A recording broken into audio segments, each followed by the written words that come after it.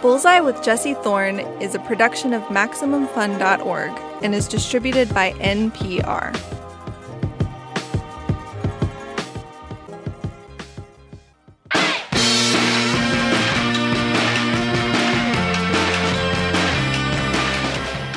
It's Bullseye. I'm Jesse Thorne.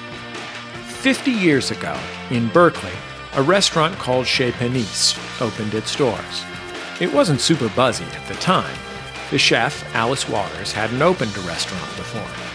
The night they opened, they had a lot of friends helping out, but they were short on silverware. They served a 4-course menu that cost a little less than $4. What made the place important, the reason we're talking about it 50 years later, is that Chez Panisse was one of the first restaurants to champion local, seasonal, sustainable food. It's something you see on menus all the time today, but back in 1971, you just didn't. It's not how people thought about food. Again and again, if you read up on the history of today's sustainable food movement, Alice Waters' name comes up. Alice is also a devoted and uncompromising advocate for changing the way we eat. She cares deeply about how we grow food, what our kids eat at school, and perhaps most importantly, teaching kids how food is made. To celebrate the 50th anniversary of Chez Panisse's opening, we're replaying my interview with Alice Waters from 2019. Let's get into it.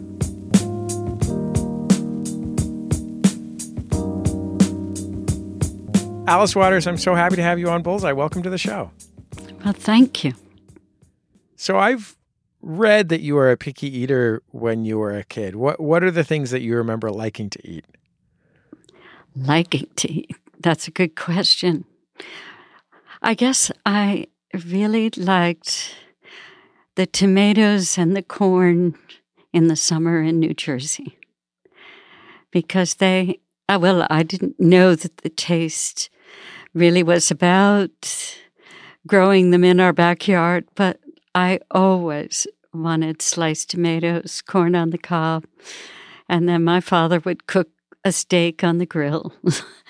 And I was very, very happy. What do you remember not liking? Pretty much everything I had for dinner. My mother wasn't a very good cook. And she'd never learned. And then all of a sudden she had this family, and it was a lot of pressure to know what to do. And she relied on frozen food and fish sticks and the like. But she was determined to have us eat something that was healthy.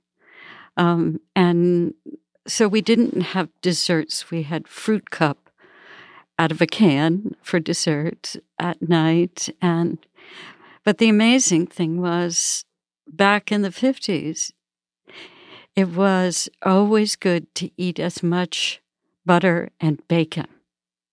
Those were healthy things for us. And so to cover up the taste of the sort of dry whole wheat bread, I could slather it with butter and put on a couple pieces of bacon. And I made myself a bacon sandwich, which I loved. I mean, that's not half bad. I'd eat that.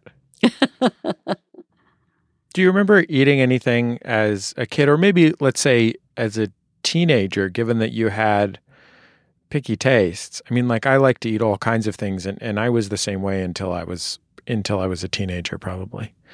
I feel bad for my mother and stepmother and father who had to cook for me. But do you remember anything when you were really young that you ate that was a special thing? Well, I talked about it in my memoir, and I would always want to go to New York City and eat at the Automat in New York because I could choose what I wanted to have. And at that time, there were people that were behind these little windows that you could see that were making, a grilled cheese sandwich or an egg salad sandwich or just cutting into the lemon meringue pie. And I was fascinated by that and just felt like I had, this special privilege to make that choice, which seemed more important than really what it actually tasted like. I think having a feeling of control is a really important part of children's eating. I mean, I see it in my own kids. Well, I can say from 25 years now of the Edible Schoolyard Project in Berkeley, where we've been dealing with 1,000 middle school kids, 6th, 7th, and 8th graders, that when they are empowered to cook for themselves, they always want to eat it. And I mean anything. If they grow it and they cook it, they want to eat it. It's kind of amazing. You're seeing the whole process. And so it is that I think is really transformational. Do you remember when it first occurred to you that you would like to learn to cook in a way that you had not had happen at home? I remember exactly that moment. Well, it was after a year of living in France when I was 19. I was supposed to be going to school, but never attended classes. It was always about finding a restaurant, reading the menu, tasting, oysters right on the coast of Brittany and having them right out of the water. And it was a revelation. Do you remember what the first thing you tried to cook was that was a stretch for you? Well, I came back home and I was luckily given an Elizabeth David cookbook. And so her recipes were very straightforward. But I think the most challenging thing that I ever tried to cook was a pâté en croûte. This pâté that was wrapped in a kind of puff pastry. And it was seasoned at that time. I mean, I'd never seen black truffles, and they came in a little can. And I chopped them all up and put them in that pâté. But when I accomplished that, I felt so proud. I guess that's what I would say. And then I chose just the right wine to drink with it. Did you make your own pastry and pâté? I did. I can't believe I did that. I really don't believe I did that. No. One time when I was like 20, I had picked a bunch of apples from the tree in my mom's backyard and decided to make an apple pie out of them because there was just too many to eat. And I made the crust for the pie just by like opening, I don't remember, The Joy of Cooking or something, like just some cookbook that was sitting around. And it came out really well. And that was now probably 15 years ago. I have not attempted to make pastries since, just because I was so proud that I got it right that one time, and I didn't want to break my streak. Yeah, I know how that is. Well, I've never made the pâté en croûte again, ever. But it's something that you have to learn by doing. Why did you want to open a restaurant? I wanted to open a restaurant for my friends. I wanted to eat like the French. And truly, I was incredibly naive. I just thought, somehow I could do this because I had eaten in these restaurants in France and I wanted it small enough. And I only wanted one menu a night, just like some of these little places in Paris. And I was frustrated that there wasn't a place where I could have those tastes. And instead of cooking for my friends and kind of going broke doing it, I thought, well, I'll make a little restaurant and then my friends will come and pay for it and voila.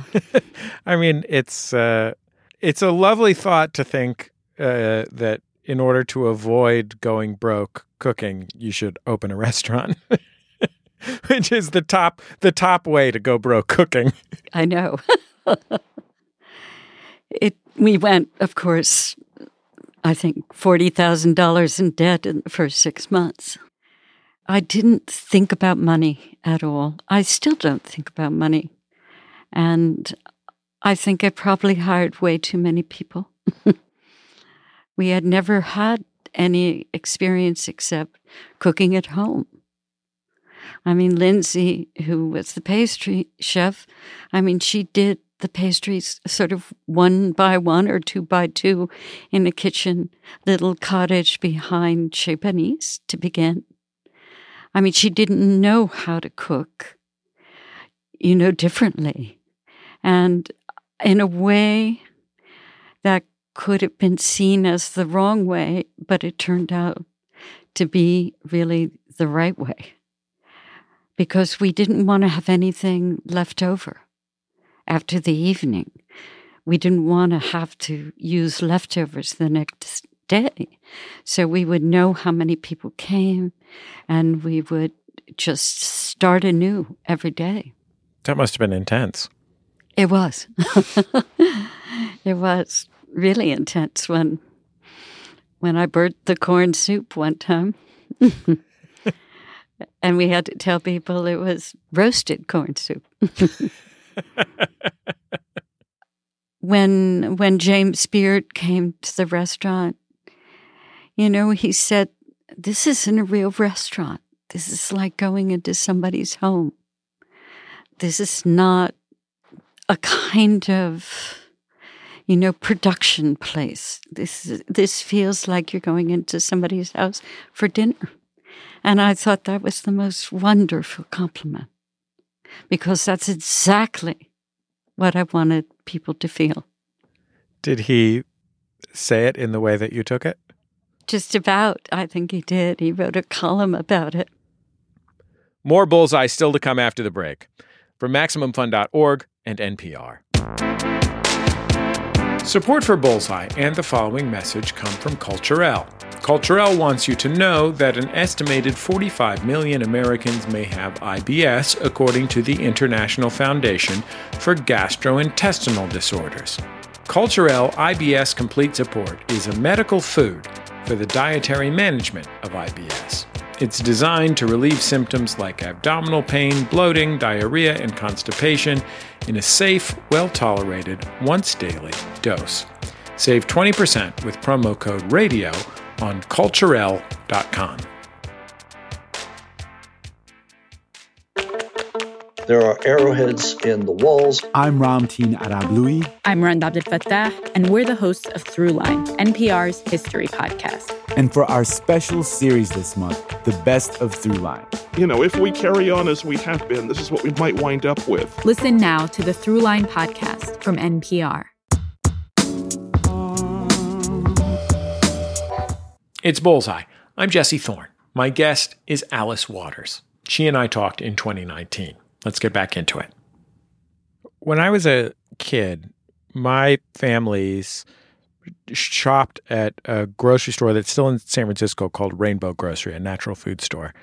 And the reason was not out of some particular strong preference for, natural foods over processed foods or whatever, but mostly just because it was the only one within walking distance of our house. And we didn't have a car. And I remember a lot of great things about that food, but I also remember there's like a kind of Fig Newton that you get at the natural food store where the outside is very intensely dense and difficult to chew. The fig part's all right. Yes, I know about that. Sort of the health food. Yeah, exactly. And I wonder what your relationship was, having opened this restaurant in the Bay Area in the early 1970s, as the idea of health food with a capital H and F was blossoming in, the Bay Area and LA particularly. Well, you have to remember that I was a Francophile. And so even though I had, digested many of the values of the kind of the hippie Back to the Land movement. And certainly Diet for a Small Planet had a big influence on me.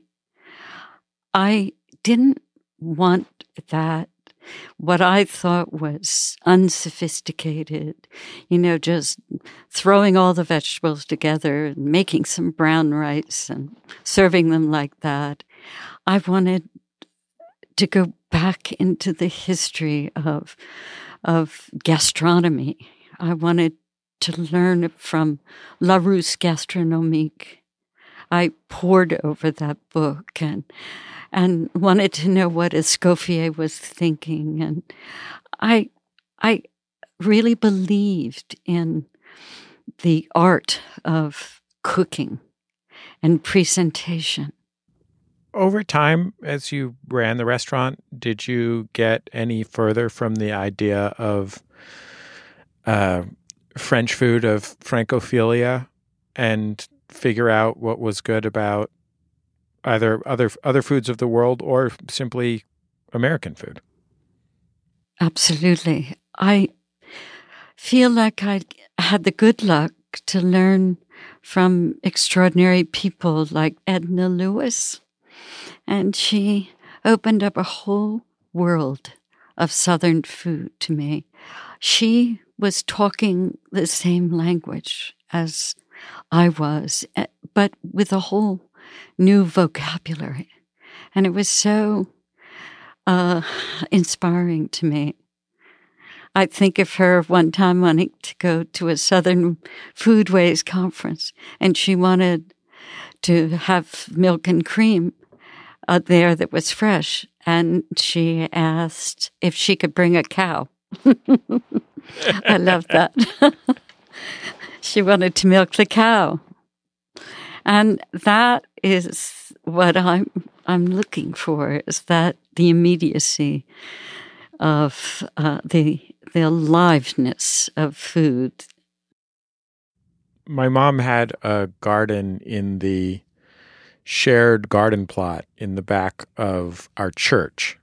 The thing that I remember her growing there was Easter egg radishes, because, radishes aren't the most flavorful food on earth in the best of circumstances. And the flavor that they have is one that's not necessarily the easiest to appreciate if you're 7 years old. There's a pretty sharp flavor. But hey, if it's 7 different colors, I'll eat it. Well, that's the way it was at the beginning of the restaurant. We put the word out that we wanted anything that was grown in people's backyards. We would make a trade for lunch at the restaurant. And I'm hoping that that's the kind of response that could happen, and that we could really, restart those victory gardens that we had back during World War II, and thereby, learning the values of nourishment and beauty and meaningful work and all of those things we've lost in our fast food indoctrination. If you had a half-hour broadcast to all Americans, if you were, if you got the slot after the State of the Union or whatever, and you could teach people with no presumption of their cooking skill to cook something at home, what do you think would be a good thing to teach those people to cook? Ooh, that's a very serious question.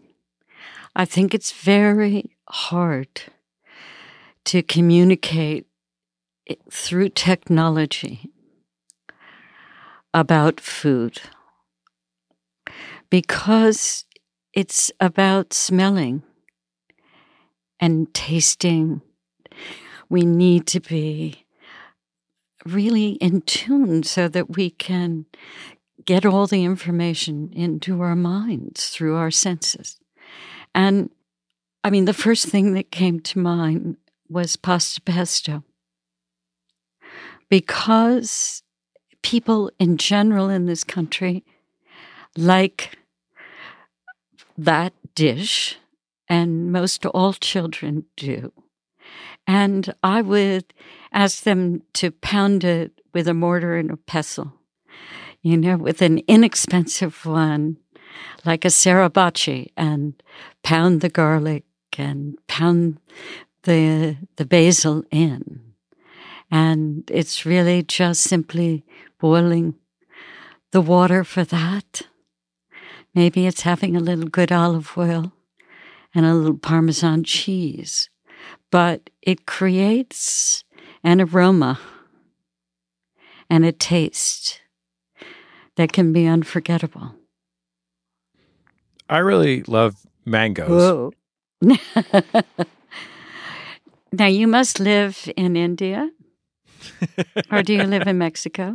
Or maybe you live in Hawaii. I live in Southern California, where there are mangoes grown in Southern California. Yeah, I think they're there at the Pasadena High School Farmers Market, and I'll buy them when they're there. There's a few different varieties they make. But, there's a lot of Mexicans and Mexican Americans in my neighborhood who love mangoes, and, they'll sell those, what are they called? Atahualpa mangoes, the little yellow ones, by the crate on the side of the road. And those are Mexican mangoes. Generally, sometimes Philippine, but generally Mexican. But I always want to know how they were produced. I want to know whether they have herbicides and pesticides. I want to know how they were shipped. I want to know a lot of detail before I buy them on the side of the road. Is there anything that, like, it's February, you want to eat it, and you're like, sorry, Ferry Buildings Farmers Market, sorry, Berkeley Bowl, I'm headed to Safeway, and I'm going to buy it in a can or off an airplane or whatever is necessary? No, I'm happy to report that I don't crave that. I mean, there was one very amusing story that my daughter, Fanny, where she said she wanted blueberry pancakes. And I said, Fanny, there's no blueberries. And I said, I'm sure you can't find them. And she went to the grocery store, and she came back, and there they were, a little label on the blueberries that said organic. And then she just had to tell me the truth. And she had taken a label off of another package and put it on. She sounds cool. We'll wrap up with Alice Waters in just a minute. Did you know she is afraid of sea urchins? I bet you did not know she is afraid of sea urchins. Plenty more gems like that still to come. It's Bullseye from MaximumFun.org and NPR. This message comes from NPR sponsor Discover. Discover matches all the cash back you earn on your credit card at the end of your first year automatically, with no limit on how much you can earn. It's amazing because of all the places where Discover is accepted. 99% of places in the U.S. that take credit cards. So, when it comes to Discover, get used to hearing yes more often. Learn more at discover.com/match. 2021 Nielsen Report. Limitations apply. Schmanners. Noun. Definition. Rules of etiquette designed not to judge others, but rather to guide ourselves through everyday social situations. Hello, Internet. I'm your husband host, Travis McElroy. And I'm your wife host, Teresa McElroy. Every week on Schmanners, we take a look at a topic that has to do with society or manners. We talk about the history of it. We take a look at how it applies to everyday life. And we take some of your questions. And sometimes we do a biography about a really cool person that had an impact on how we view etiquette. So join us every Friday and listen to Schmanners on MaximumFun.org or wherever podcasts are found. Manners, schmanners. Get it? Welcome back to Bullseye. I'm Jesse Thorne. I'm talking with Alice Waters. She's a lifelong activist who's dedicated her life to advocating for food sustainability and education. She's also the founder of the legendary restaurant Chez Panisse in Berkeley, which just turned 50 years old. She and I talked in 2019. Let's get back into it.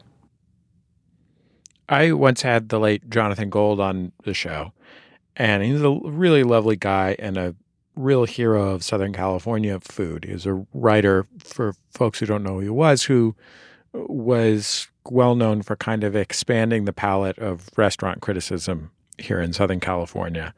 And he won every award there is. A wonderful writer and a guy who would, putz around in his pickup truck and go to Reseda and eat, some kind of highly herbal Southeast Asian blood sausage, and he'd get exactly what was good about it. And one of the things I asked him was like, is there anything that you just don't like eating? Because he ate everything, that was his whole deal. And he says, oh yeah, I don't like eggs. I was like, you don't like eggs? Like, you're down for these. You're down to eat, the blood sausages, and you're like, well, I'll knock a few balut back, But he's like, yeah, I just think eggs are gross, and I like make them for my kids in the morning, and the whole time I think about how gross I think they are. I guess he hasn't had my egg cooked on a spoon. But he's somebody I admire greatly, and he educated all of us.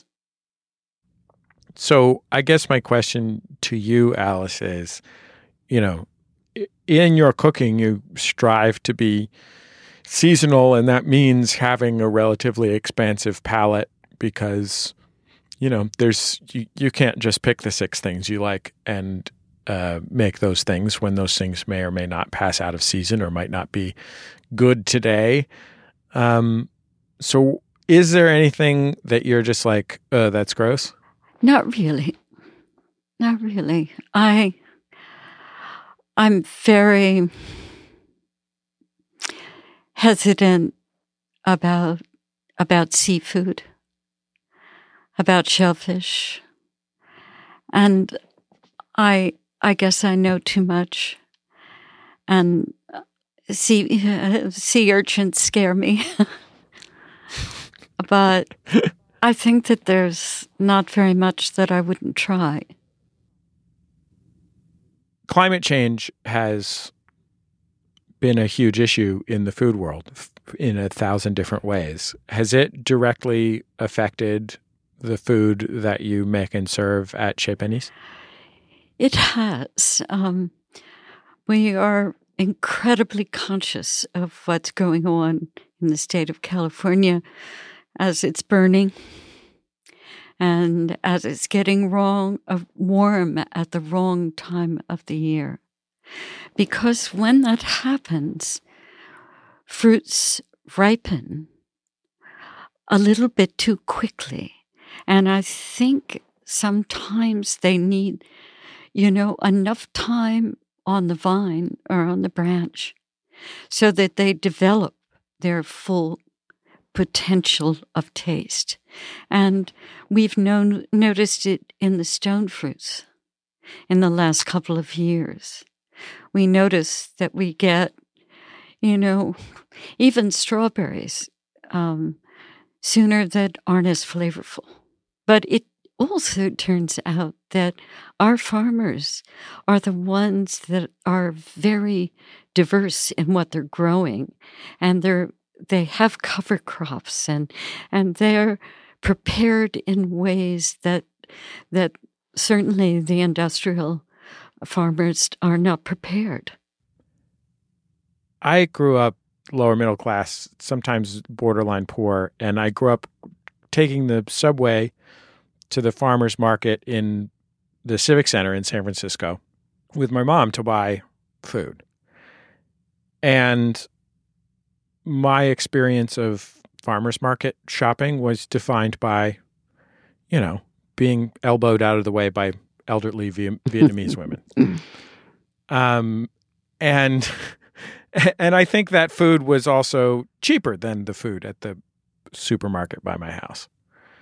I haven't found a farmer's market like that here in Southern California where I live. And thinking about it made me wonder if you ever worry that the push to make food more local and seasonal, to bring, better tasting produce to people, has been co-opted into being a luxury product, and that it will be difficult for it to transition from being a luxury product into being a practical part of a broad swath of people's lives. I think you're right. It has been given that wrong impression by the fast food industry. They'd like us not to buy our food there at the farmer's market. It's too expensive, takes too much time. So it really depends on our understanding of cooking, learning about what you need to spend money on and what you don't. But if we have a pantry that is well stocked, I can cook a meal in 10 minutes. And if we've gone to the farmer's market one time a week and we think about the sequence of meals, if we invite our family and friends to cook with us, we can make food that is deeply delicious and nutritious. Well, Alice Waters, I'm so grateful that you took all this time to be on Bullseye. It was really fun. Well, I'm so hopeful, and I so believe that this could be as I call it, a delicious revolution. Thank you.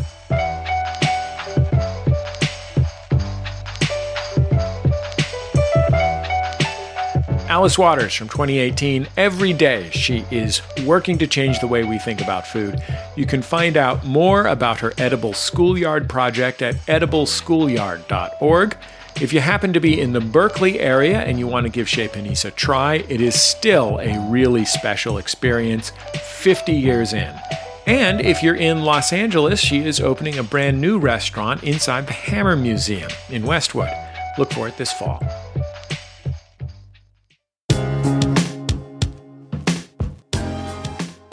That's the end of another episode of Bullseye. Bullseye is created out of the homes of me and the staff of Maximum Fun in and around greater Los Angeles, California, where just the other night around 9:30 p.m., my recording was interrupted by the signature tinkle of an ice cream truck. And I'm not going to lie, I was not mad at it. I like to hear an ice cream truck anytime, even at 9:30 at night. Our show is produced by Speaking Into Microphones, senior producer Kevin Ferguson, producer Jesus Ambrosio. Production fellows at Maximum Fun are Richard Roby and Valerie Moffat. We get help from Casey O'Brien. Our interstitial music is by Dan Wally, also known as DJ W.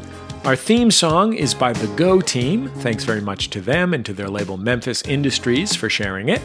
You can keep up with the show on Twitter, Facebook, and YouTube. We post all our interviews there. And I think that's about it. Just remember, all great radio hosts have a signature sign-off. Bullseye with Jesse Thorne is a production of MaximumFun.org and is distributed by NPR.